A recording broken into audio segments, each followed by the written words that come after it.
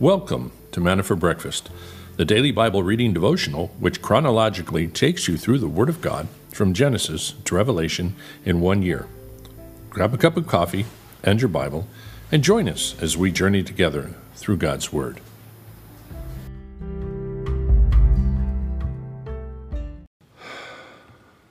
Okay, welcome everyone to Manna for Breakfast, take 2. We're going to jump right back into 2 Samuel. And as I mentioned, those of you guys who couldn't hear, my grandson should be showing up any minute, so I want you to meet him. And because I just barely got enough time to get set up this morning, we're going to jump right into the reading and look in 2 Samuel 23. So find your place, and we will get started. As you can see behind me, we're in Fredericksburg, if you're just joining us now. And we are waking up our first morning here and just getting things set up. The last song of David, 2 Samuel 23. Now these are the last words of David. David, the son of Jesse, declares, "The man who was raised on high declares, the anointed of the God of Jacob and the sweet psalmist of Israel, the Spirit of the Lord spoke by me, and his word was on my tongue. The God of Israel said, the Rock of Israel spoke to me. He who rules over men righteously, who rules in the fear of God, is as the light of the morning when the sun rises, a morning without clouds, when the tender grass springs out of the earth, through sunshine after rain. Truly is not my house so with God? For he has made an everlasting covenant with me, ordered in all things and secured. For all my salvation and all my desire, will he not indeed make it grow? But the worthless, every one of them, will be thrust away like thorns, because they cannot be taken in hand. But the man who touches them must be armed with iron and the shaft of a spear, and they will be completely burned with fire in their place." These are the names of the mighty men whom David had: Joseb-Basshebeth, a Techchelemite, chief of the captains. He was called Adino, the Eznite, because of 800 slain by him at one time.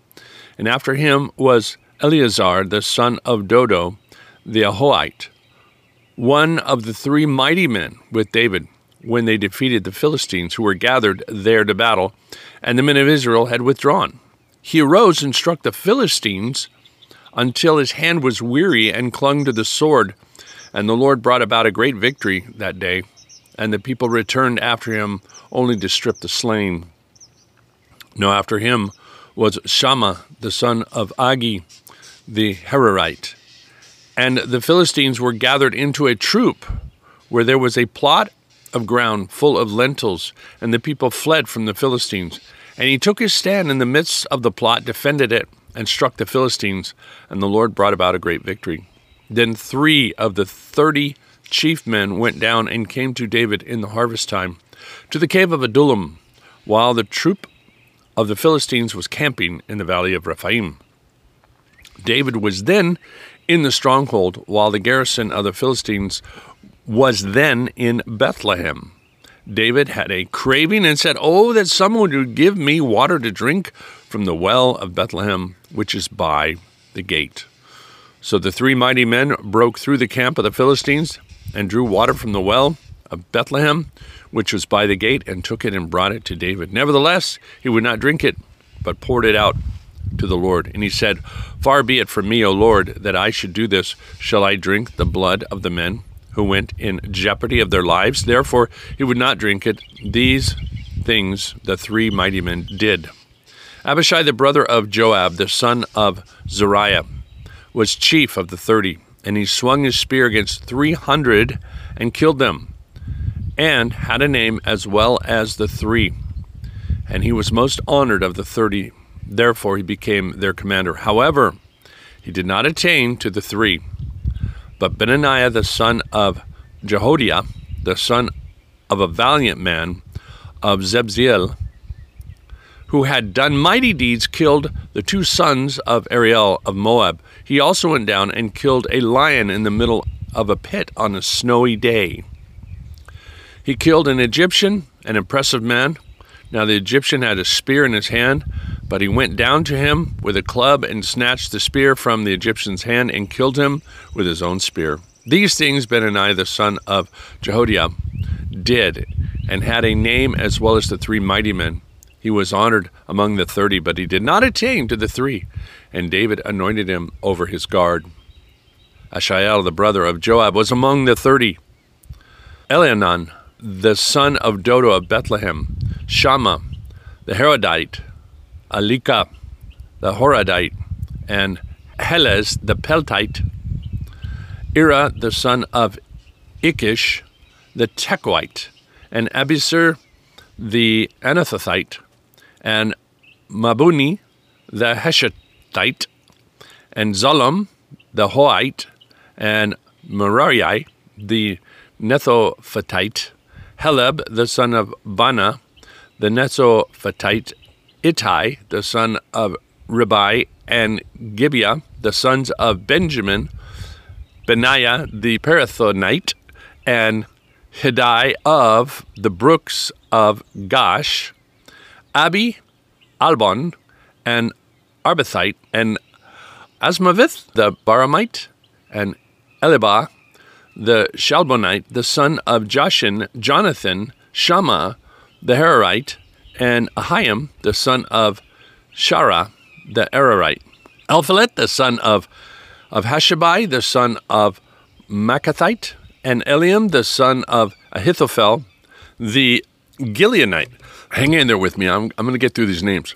And Hezro, the Carmelite, Igal, the son of Nathan, of Zobah, Bani, the Gadite, and Zelek, the Ammonite, and Harariah, the Barathite, Amor, bearers of Joab, the son of Zeruiah, Ira, the Ithrite, and Gareb, the Ithrite, Uriah, the Hittite, 37 in all.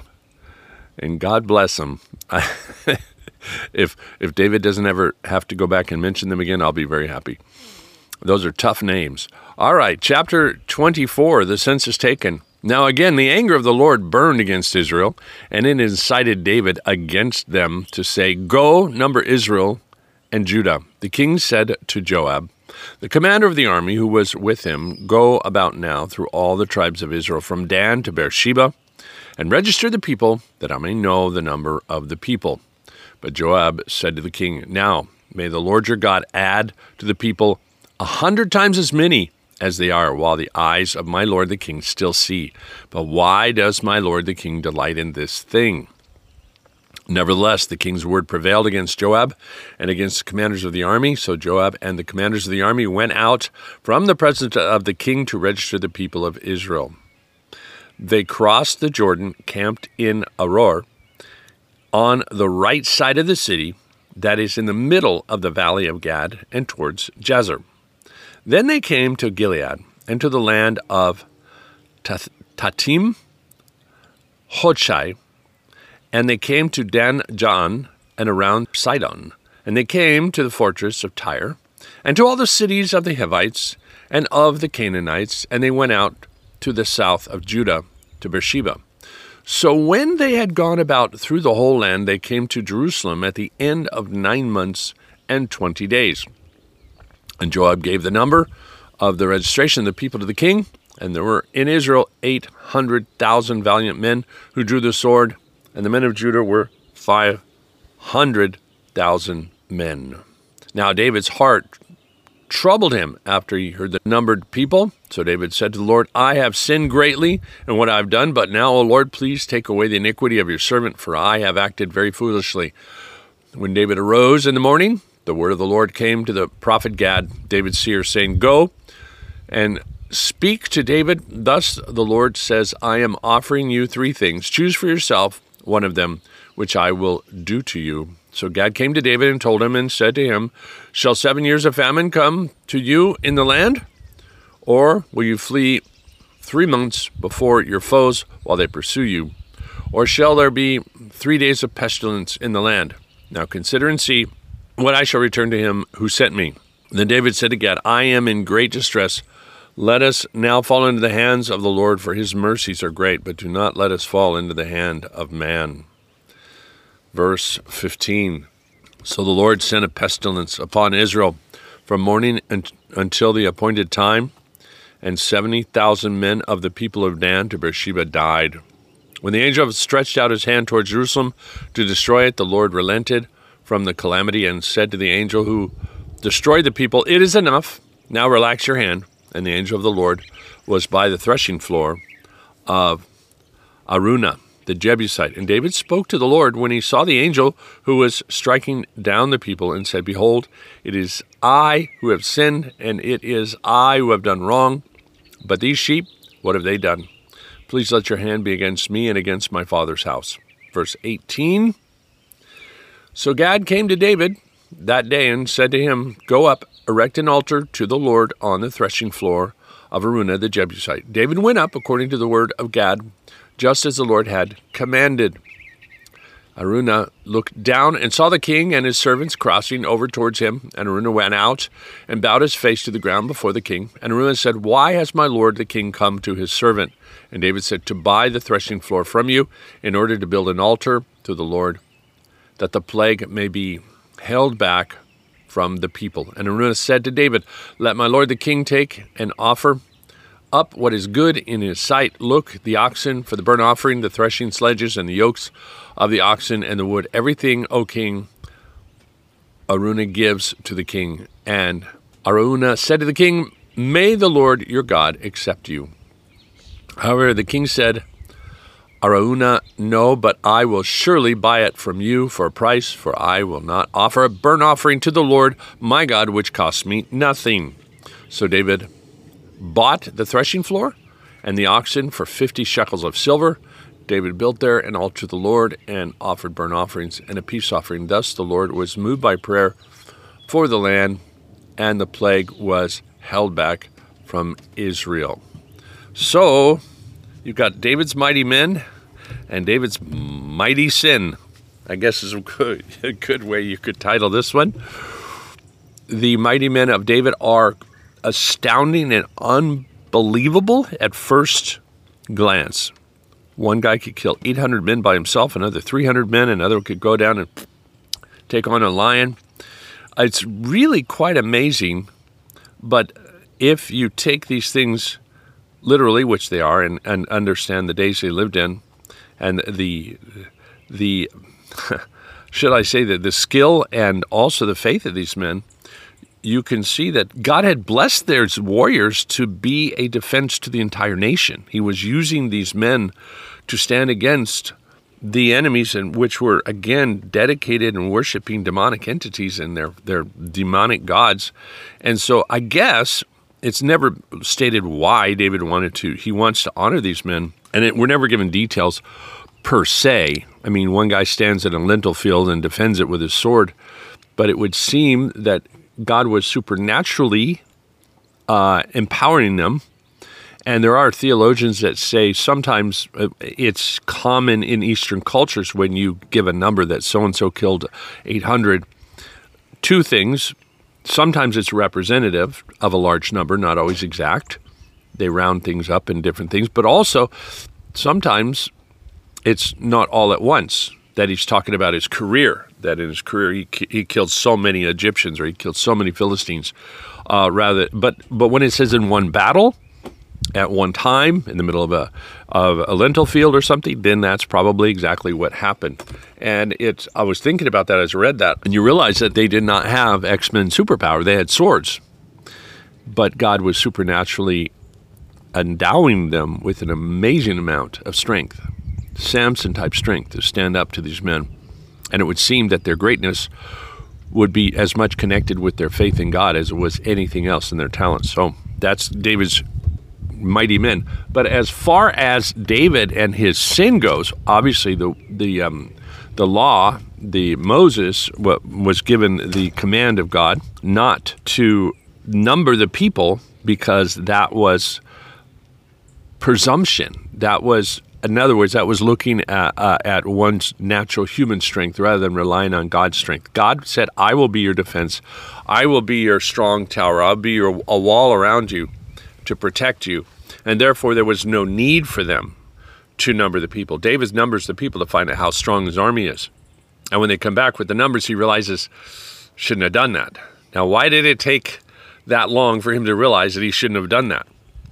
He just got nervous, he sinned, and it cost the country thousands of people. David just didn't kill one Hittite. He was responsible for thousands of deaths by his sin.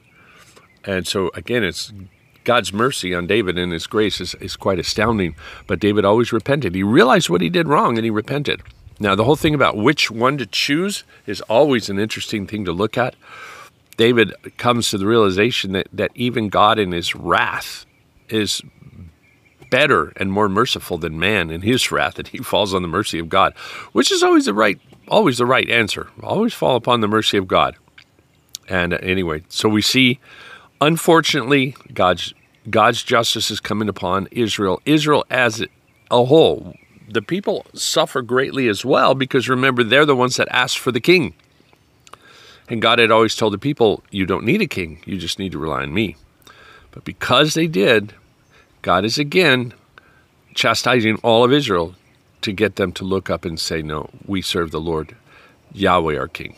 And they should have been able to look back and see all the things that God had done through those mighty men to know that, oh yeah, we don't need a big army. We could have one guy take on 800 men. So that's David.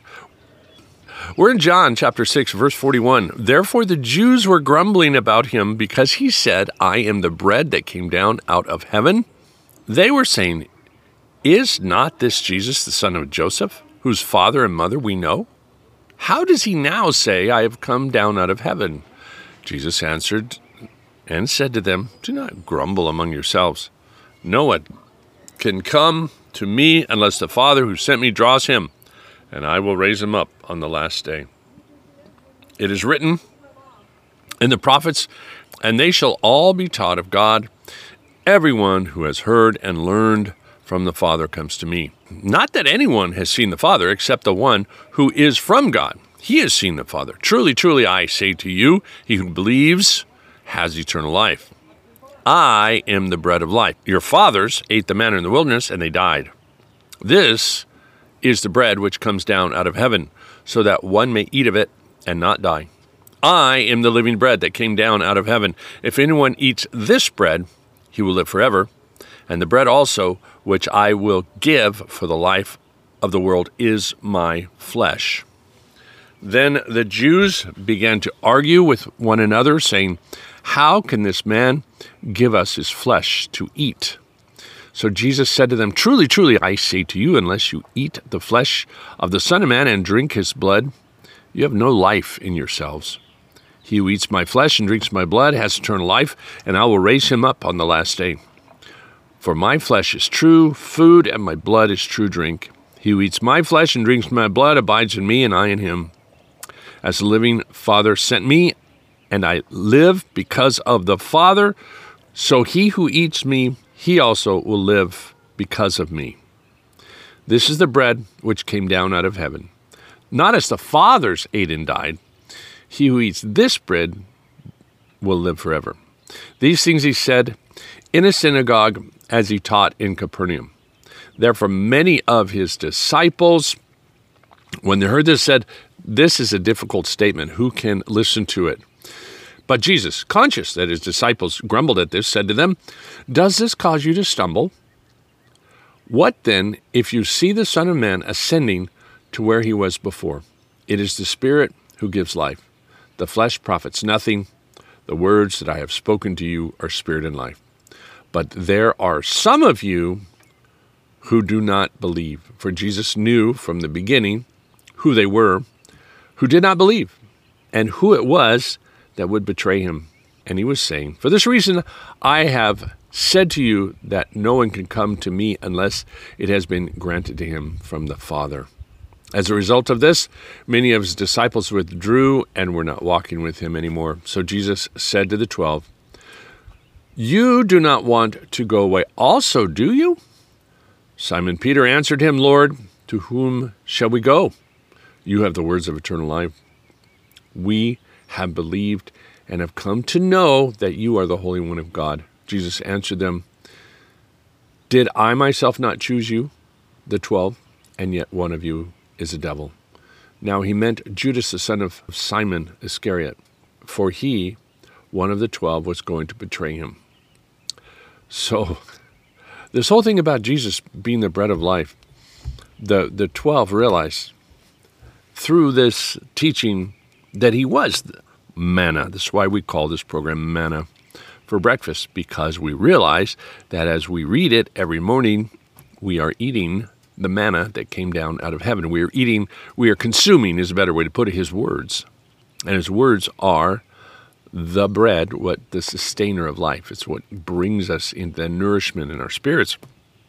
And Jesus was sharing that with all of the people at that time in a synagogue of Jews, and they're having a really hard time with it. And this is why in the early church, when Jesus ascended, the Christians were accused of cannibalism. They believed that in their worship service they were drinking real blood and eating flesh, because Jesus said that they were to eat his flesh and drink his blood, and so they had a wrong concept of what that was. Jesus said all of this as symbolic, and this is why we use communion, believers' communion, and as something representative and not literal. We believe strongly that the bread and the wine do not literally turn into the literal body and blood of Jesus. That would be cannibalism, as some Protestant churches and all Catholic churches believe through transubstantiation. Anyway, I was brought up in a church that kind of believed that, but we believe that the correct interpretation is that we are nourished by his words. And Jesus was trying to get them to understand that he had come from heaven. This is why when you read these words right here, it's really, really difficult to fall in line with these various cults and even oneness Pentecostals and think that Jesus was not divine, to think that he was somehow distinct from God and just more like a prophet. No one had seen God except Jesus. He was with the Father, and he said that I have come from God. They were having a hard time with it. You can understand that, because they knew he was born there in Nazareth, and he was raised as a kid. They'd seen it, but they could not understand that as God, he divested himself of his glory, came down to be born of a virgin, to be raised up among men so that he could understand, so he'd be tempted in all ways that man was tempted, experience every part of human life. And then, because he was human, the 100% human, as he was 100% deity, he was able to offer himself up for the sin of man as a representative of a human that lived under the law perfectly. So then he could be a substitutionary sacrifice for the sin of all man. So it took them a while to make sense of all this. It was not until after the resurrection that the apostles could even understand it. This is why Jesus looked at them and said, are you too going to leave? Because they're trying to deal with this. What do you mean? Eat of your flesh, drink of your blood. And he was referring to communion, but they could not understand that yet. And they were trying to make sense of it. And he was also referring to his words as himself as being the bread of life, not the literal manna. But in a sense, it was literal manna because he literally manifested, but it was to be taken in a different sense, in a symbolic sense and not literal. So there you go with that. And Charles Spurgeon for May 20th. I think are we the 20th today? I think so. Let's read this together. We dare not doubt. It's the title. I will go before thee and make the crooked places straight. I will break in pieces the gates of brass and cut in sunder the bars of iron. Isaiah 45:2. This was Cyrus, but it is evermore the heritage of all the Lord's own spiritual servants. Let us go forward by faith, and our way will be cleared for us. Crooks and turns of human craft and satanic subtlety shall be straightened for us. We shall not need to track their devious windings. The gates of brass shall be broken, and the iron bars which are fastened shall be cut asunder. We shall not need the battering ram nor the crowbar. The Lord himself will do the impossible for us, and the unexpected shall be a fact. Let us not sit down in coward fear. Let us press onward in the path of duty, for the Lord hath said it. I will go before thee. Ours, not to reason. Why? Ours, but to dare and dash forward. Is it the Lord's work? And he will enable us to do it. All impediments must yield before him. Hath he not said, I will break in pieces the gates of brass? What can hinder his purpose or balk his decrees? Those who serve God have infinite resources. The way is clear to faith, through barred to human strength. When Jehovah says, I will, as he does twice in this promise, we dare not doubt. Amen. He will, and he shall. And we should be able to trust him. Lord, help us to trust you in those areas where we need to trust you to break down the bars of brass, which the world seems to put up in front of us. Well, let's do that in prayer, be praying for one another and the things that are going on in this crazy world right now. We have a lot of things that are going on. And thank you guys for praying for us on the trip. I feel so much better. I think I give the Lord glory because I think the cold's gone. I couldn't believe it. The day we left, I felt 100% better. I haven't had to take any medicine, not even having sinus issues right now. So thank you, and thank the Lord that it seems to have been healing up us all. So let's pray. Father God, thank you for this time. Thank you for blessing us with this time together, and thank you for time Renee and I can come spend with our son, our daughter-in-law, our grandson, have a little time of rest, go to a conference. Thank you for blessing us with this beautiful place in the country. Thank you for the family providing it. And God, we ask you to just continue to work there in Puerto Vallarta. Thank you for Britt being there and Judy and everybody working very hard to keep the ministry going and the church going. Thank you for blessing those who are going to be driving and picking up kids and going to the mission and continuing on with everything, especially just bless the service tomorrow. It'll be a wonderful, wonderful, blessed time, and everybody have fun and enjoy themselves and be refreshed in your word as they receive the bread of life. So thank you for that. And we do ask that you would help us and guide us here. Bless the service here in Fredericksburg tomorrow. Michael will be doing worship. He's got a kind of an ongoing problem with his throat right now, so I pray, God, you would be able to help him sing well and be guided by your Spirit in the whole service, as well with Mark, that you would guide him in his teaching, and that be completely of you, God, nothing of himself. And that people might be encouraged, people might come into your kingdom, people be healed, and greatly just encouraged in their growth, and just fall deeper in love with you and drawn closer to you. And then give us safe travels to the conference on Monday, Father, and bless all the speakers, the fellowship, everything that'll be going on there, God. We need your anointing, your fresh anointing.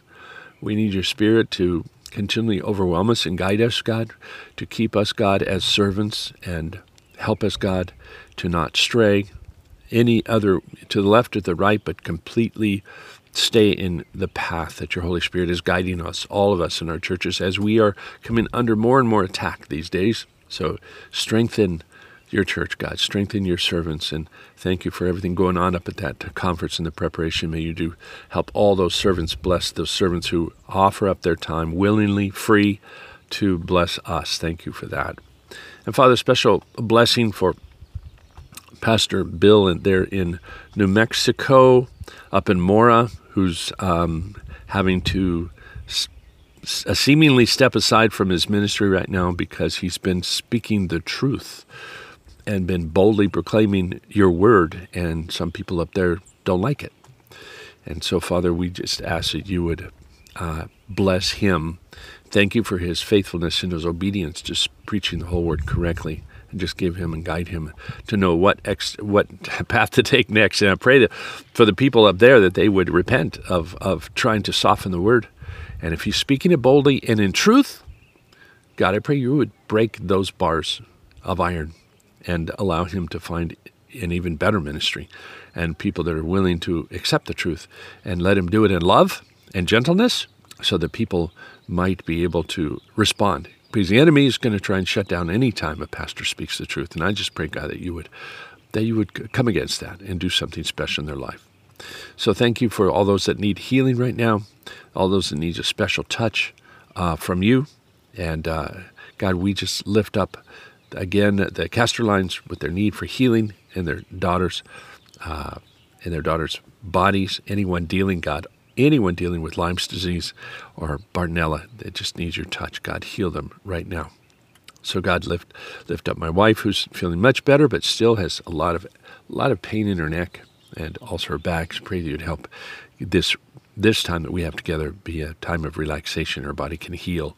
So thank you, God. We bless you. We give you the rest of this day in Jesus' name. All right, that'll do it. If I can set this up, you know what? If I can record for the audio podcast today, okay? And Monday, same deal. If I can record an audio podcast, I will. Monday and Tuesday, I can do the audio podcast if I can get that done. But Monday and Tuesday are conference days, traveling days, even Wednesday. So it's going to be, next 4 days will not be live, but I will get on the audio podcast for Manna for Breakfast however much I can. And we'll try and send on the reading to you. So God bless you guys. See you live, I guess, again on Thursday. Okay? Bye-bye.